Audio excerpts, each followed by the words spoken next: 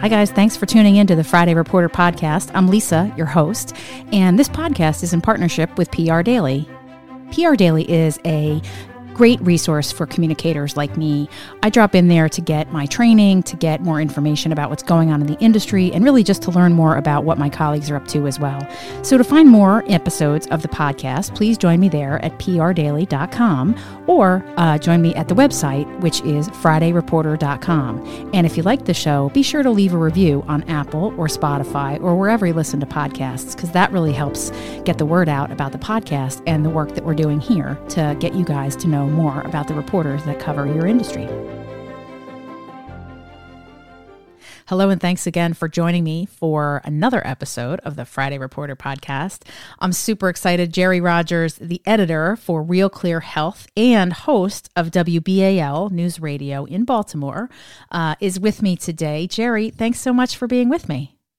Oh, this is great fun. It's a lot of fun. You and I talk a lot about lots of things anyway, so it's nice to put it on the record and talk about what we're up to. I love it. I do that, and that's, I think, for me, that's the most fun about the podcast, is that a lot of the folks that I'm chatting with are folks that I do get to work with on a frequent basis, but sometimes they're people that I have never even met before, but now have an opportunity to go back and pitch them on stories and other things.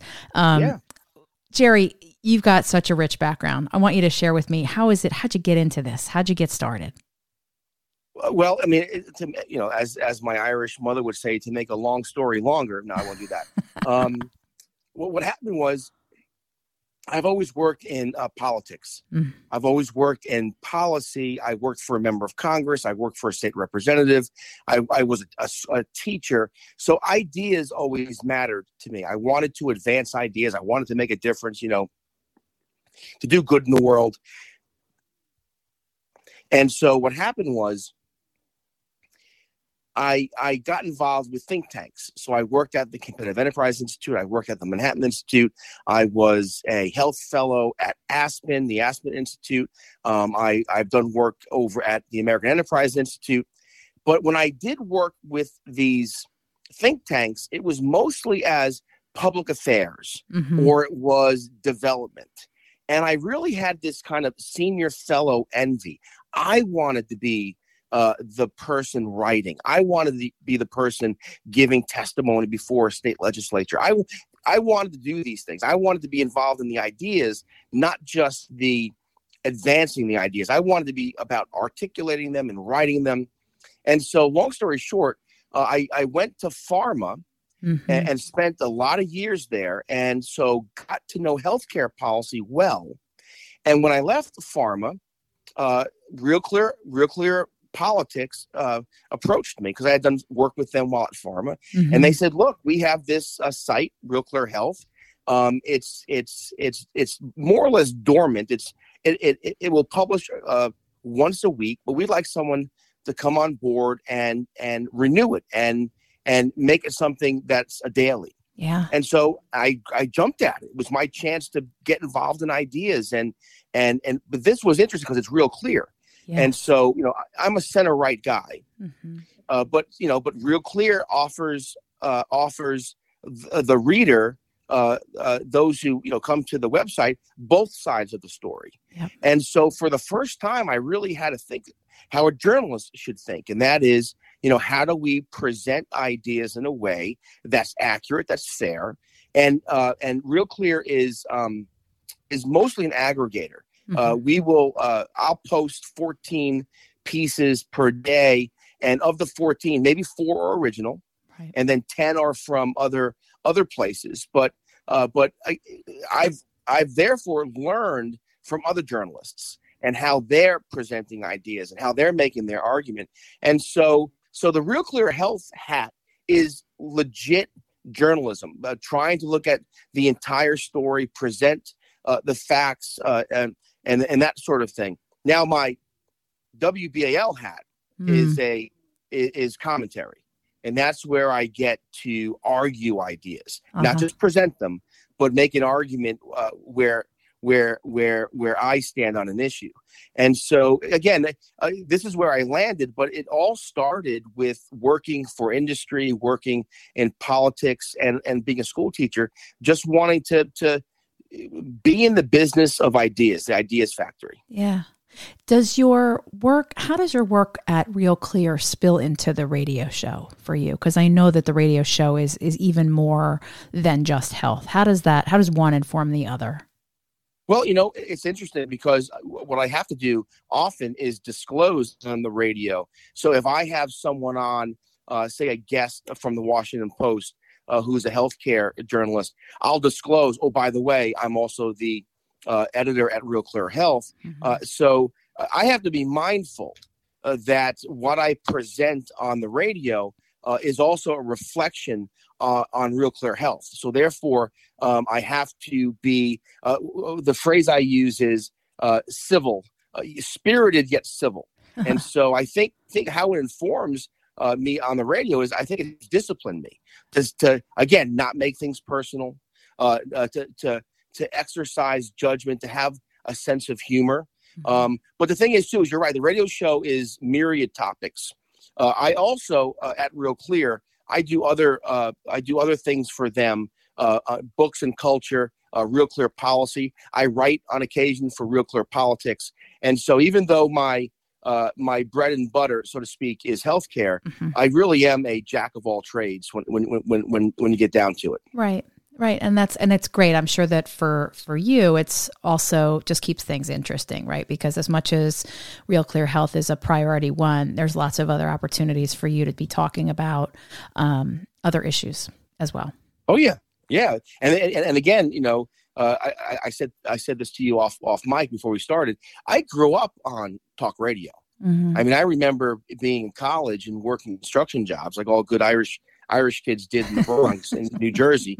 And, I'm listening to the radio and all of a sudden this guy comes on, Rush Limbaugh, and I had never heard of him before. Yeah. And I had my Walkman, I'm dating myself. I had my Walkman. I was going to say you're dating yourself now, Jerry, although I had a Walkman too.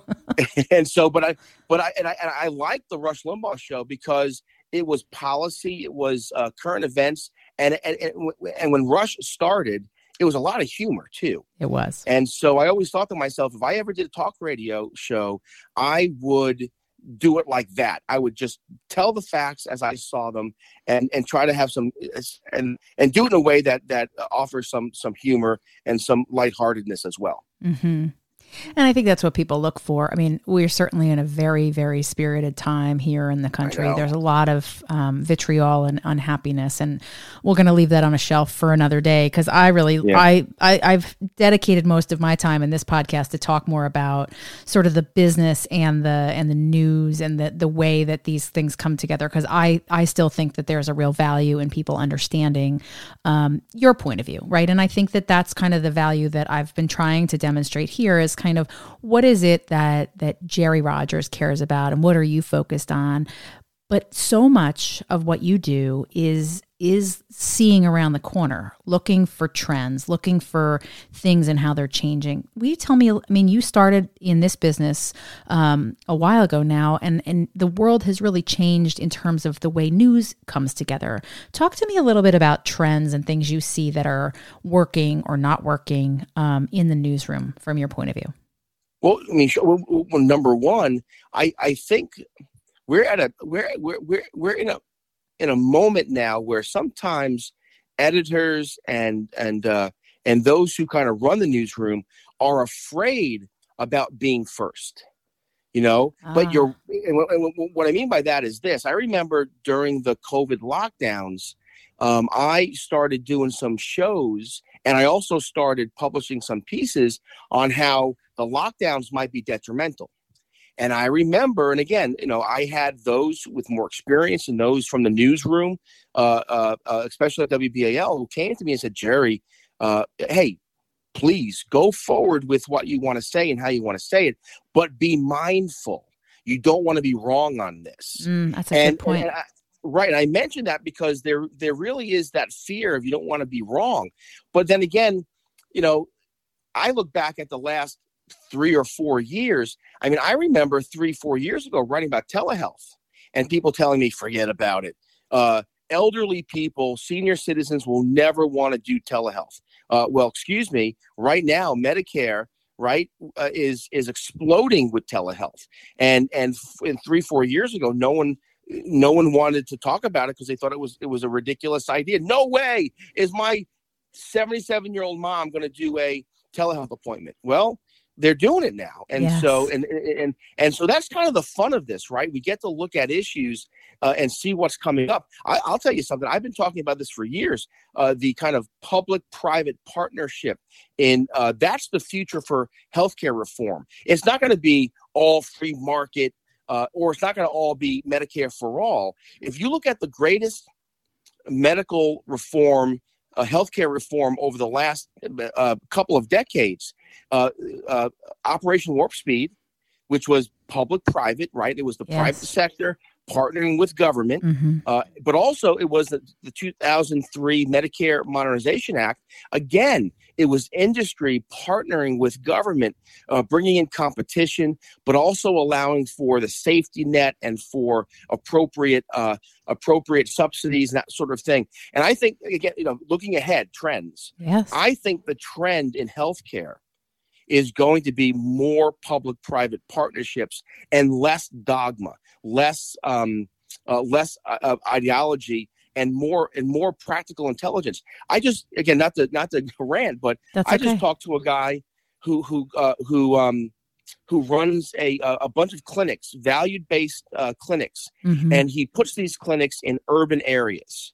Because there are healthcare deserts, like we hear about food deserts. Yeah. And the thing is that they turn a profit as their patients stay healthy.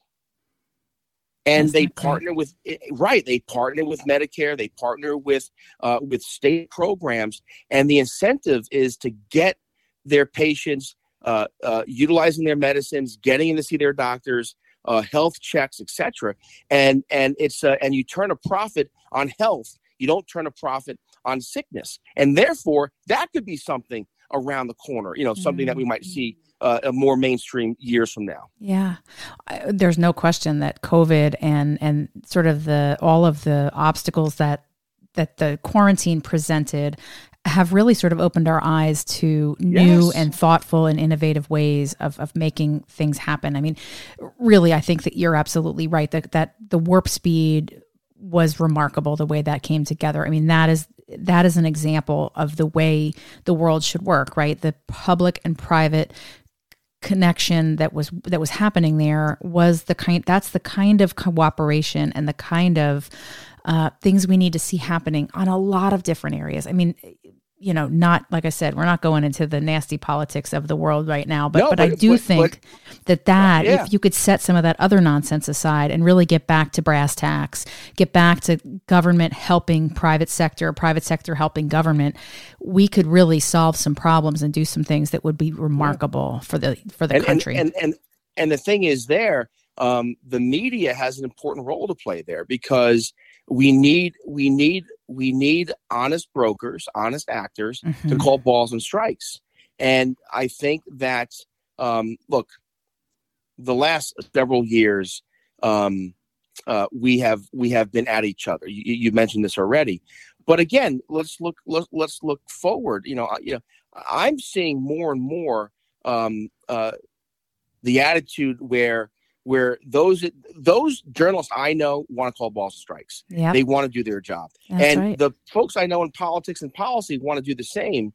So maybe if we say we want to be this way, those of us who say it, if we just do it, maybe enough folks will catch on and we'll have a better public discourse for it. Boy, I hope you're right, Jerry. And that's why we're here today, right? To talk about that. Because I do think it's all, I mean, the founders really, it was a system of checks and balances, keeping one another all in check. And that's really the role that you play every day when you are, not only original reporting, but also seeking out stories from journalists that are telling smart healthcare stories and sharing those, not just, there's this competition, certainly. And I love that you brought up not maybe always being first, because there is a bit of a risk in that. And so long, that has been the, chase that brass ring, get the exclusive, get the new, the fresh, that.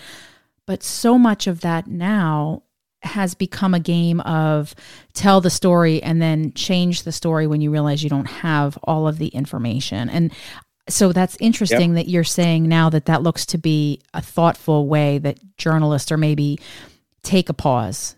And we even saw that with that docket that was released from the Supreme Court. Like, I think that even Politico as a news outlet who is known for having sort of the culture of get it first, they were even very, very cautious and careful and quick to make sure that what they had was in fact what they thought they had. And that's good to hear, because I think that that's something that is really necessary in the work that you do. Get it right.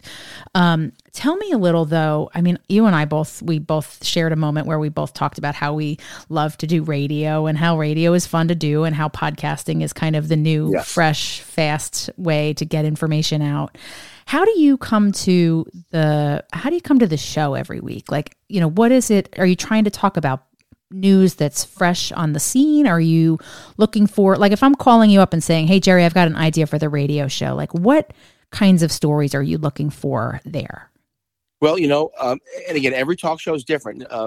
Most talk shows are topical, like what's hot in the moment. And of course I do that, play the hits. My station director will say to me often, Jerry, play the hits. And the hits are, what's the big news? What's the big story this day? However, now that I've done it now for 4 years, I also have themes.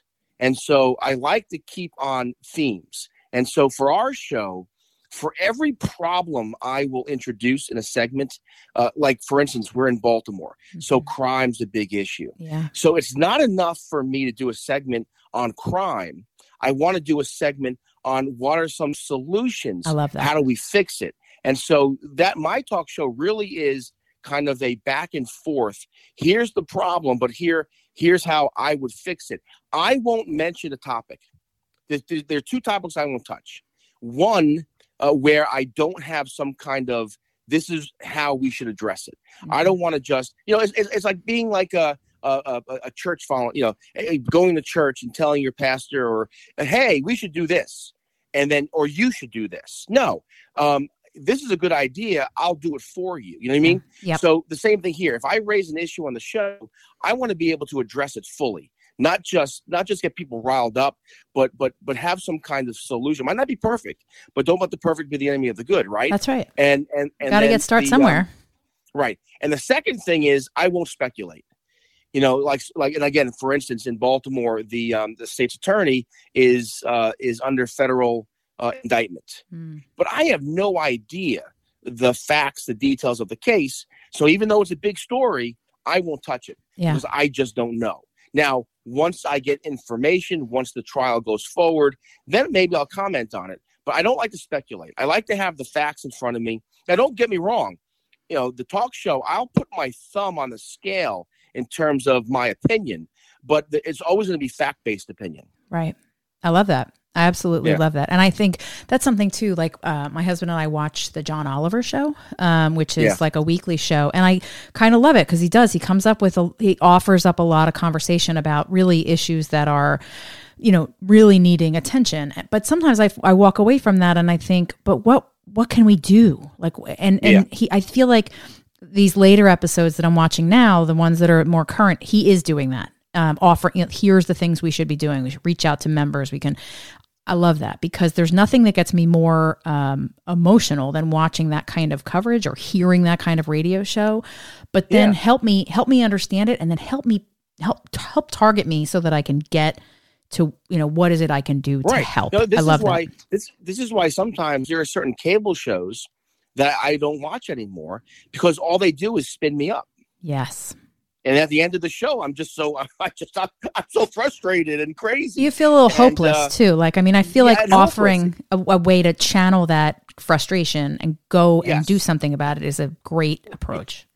Yeah. And in public policy, right? Look, you and I like ideas. We like politics and policy. So we're in the business of looking for solutions. Mm-hmm. That's the business we're in. Yep. And so therefore, especially on the talk show, again, I'll mention an issue, but then I'm going to give what my, what my prescription would be to fix it. I love that. Yeah. All right. So when you're not doing news, because you're doing a lot of news, like what else is keeping you busy these days? Well, on the radio show, if you listen to the radio show, and it's Sundays on WBAL 7 to 10, and I fill in during the week, mostly at night, 9 to 11. But if you listen to the show, everyone calls me Coach. So listeners will call in and say, Coach Jerry. And that's because that's what I do in my spare time. For the past 7 years, I've coached varsity football and track and field at a high school in Frederick County in Maryland. But now I'm taking a sabbatical of high school coaching, and I'm back to basics. My son is 8 years old. Mm-hmm. And so I'm coaching little guy baseball and little guy football, flag football. So in my spare time, I do a lot of coaching. I have 5 kids, so this isn't spare time. My full-time job is I'm a dad, and I love being a dad. I try to incorporate my work with the kids. Like, I'll bring the kids into the studio. My daughter Bridget has interned for me at Real Clear, and so I'm trying to pass on the tradition of ideas. Are important, and so being a dad, being a coach. My wife is awesome. I mean, look, I'll be married 30 years in February. Oh, congratulations. And marriage is up and down. Not everything is always perfect, but I really feel like when I was a kid, I used to love Fridays because there was no school, no homework, go out with your friends, grab a pizza, see a movie. Mm-hmm. And to me, being married is like having pizza night every night. You know what I mean? And so I really do. And I don't mean to sound corny or silly or whatever. It's not corny. I love it. But I really enjoy the coaching and being a husband and being a dad. And I'm a trustee at my church. I go to church. And so that's, I do a lot of that. And that I mean, and then it's like Groundhog's Day. And then all of a sudden it's the next day, the next day, the next day. So that's it. No, and it goes fast. And coaching your kids is really hard. It's so awesome. It is awesome, and it is hard. It is. I know it is. But you know what? By God's grace, I've been able to do it. I've coached my daughter Madeline, my daughter Grace, my daughter Bridget and Claire, all in track. That's why I became a track coach, because I had girls and they ran track. That's awesome. My daughter Claire is still running at Catholic University. She's a really great 400 sprinter, 800 sprinter. But now we have a boy, is the youngest, and so now I'm coaching baseball and football. And you're right, it's harder when Claire was in high school. I was her varsity coach. That was difficult because when you get into the car and drive home, am I dad or am I coach? Yes. And that was difficult. It is hard. However, the little guy, the 8-year-old, I find it much easier. And maybe because he's only 8. And, if I'm coaching, if I coach him in football, varsity football, maybe I'll maybe that's when I'll retire from coaching and let someone else coach it. I don't know. You're right, though. It's hard because there is that line, because you're a parent and then you're also the coach. And I used to say to my kids when I coached soccer, which I never played. Awesome. I never played soccer. So I coached soccer too, by the way. I coached little girl soccer. Little person soccer, like amoeba ball. They were kind of like everywhere. But I used to say to the kids, they'd be like, "Mom," and I was like, "Out here, I'm actually not mom. I'm coach." And I had to try to because, when they're that little too, like you're trying to parent them, you're trying to coach them. So I said, out here, I'm coach. And when we get done, I'll be mom again. And it's really hard. And that's so admirable. And I love that story about your wife too, because this has been, for some, this has been very hard, the being at home and the being sequestered and, sort of doing your thing. For me, it's been great. I've got 2 teenagers. I tell this story, often, but I kind of felt like I got a little extra time with them at a time when they are separating away. Yes. And so, we've made the best of it, but I love that. And your family sounds like my family. I don't know, 5 kids, boy. I mean, you win the prize. So Jerry, you and I could talk all day long, but we are coming up to the end of our conversation. So I'm curious, you work with so many great journalists. Who among them would you recommend for a future episode for the show? Well, I had dinner last night with a group of journalists, and one of the guys at dinner last night, he's the managing editor at Spectator USA, not the American Spectator. It's a different publication. It's one of the oldest publications in the world. Is based in the UK. His name is Matt McDonald, and he's such an interesting character. And he has a British accent, which makes even the uninteresting things he says more interesting. And so maybe Matt would be good. Okay. And, and for on the radio side, I always love having conversations with Larry O'Connor from WMAL. He does Larry and Friends over there, and he's great as well. He's a good guy. And so Matt or Larry would either one would be great. And I'm sure if we talked for the 10 minutes, I can come up with 10 more. So keep all the ideas coming. keep them coming my way. I've said in the past, and I'll say again, I mean, there is no greater way to make a connection with a journalist than to get a recommendation from someone else. It's just like anything else, like looking for a babysitter for your kids. If your friend recommends someone, you're more inclined to hire them. And if you, Jerry, recommend that I give Larry or I give Matt a shot at this great and fun podcast, I know that they're going to be even more excited to do it. And the reason why I got to mention those two off the top of my head is because I listen to Larry, so I'm a fan as well, I read what Matt publishes, and so. I'm a fan of both, and one's print, one's radio. So I figured I'd give you two since I do both. I love it. That's fantastic. Well, Jerry Rogers, this was such a treat. I'm just so glad that you were here with me today. Thank you so much. Oh, it was my pleasure. It's great fun. And that's today's Friday Reporter podcast. A podcast in partnership with PR Daily, a tremendous and helpful guide for all things public relations. Find us there on their website and join us again for another episode soon. Thanks so much.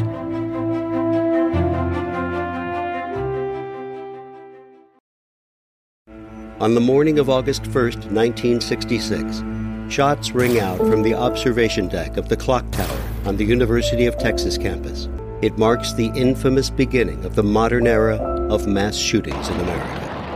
You're listening to Stop the Killing podcast. Join us as we take you behind the crime scene tape to explain global mass shootings and mass attacks. I'm Sarah Ferris, but more importantly, this is Catherine Schweit, the former head of the FBI's active shooter program. I spent 5 years as the FBI's top executive looking for answers to the mass shooting crisis. I've been at the shooting scenes, I've traced heroic acts of bravery, and I've sat silently and listened to the heart-wrenching stories from survivors. Amongst this horror, there is hope. We all hold the key to stop the killing. You just need to know how to unlock the door. Download Stop the Killing and be part of the solution. Search Stop the Killing on Apple, Spotify, and all the usual suspects.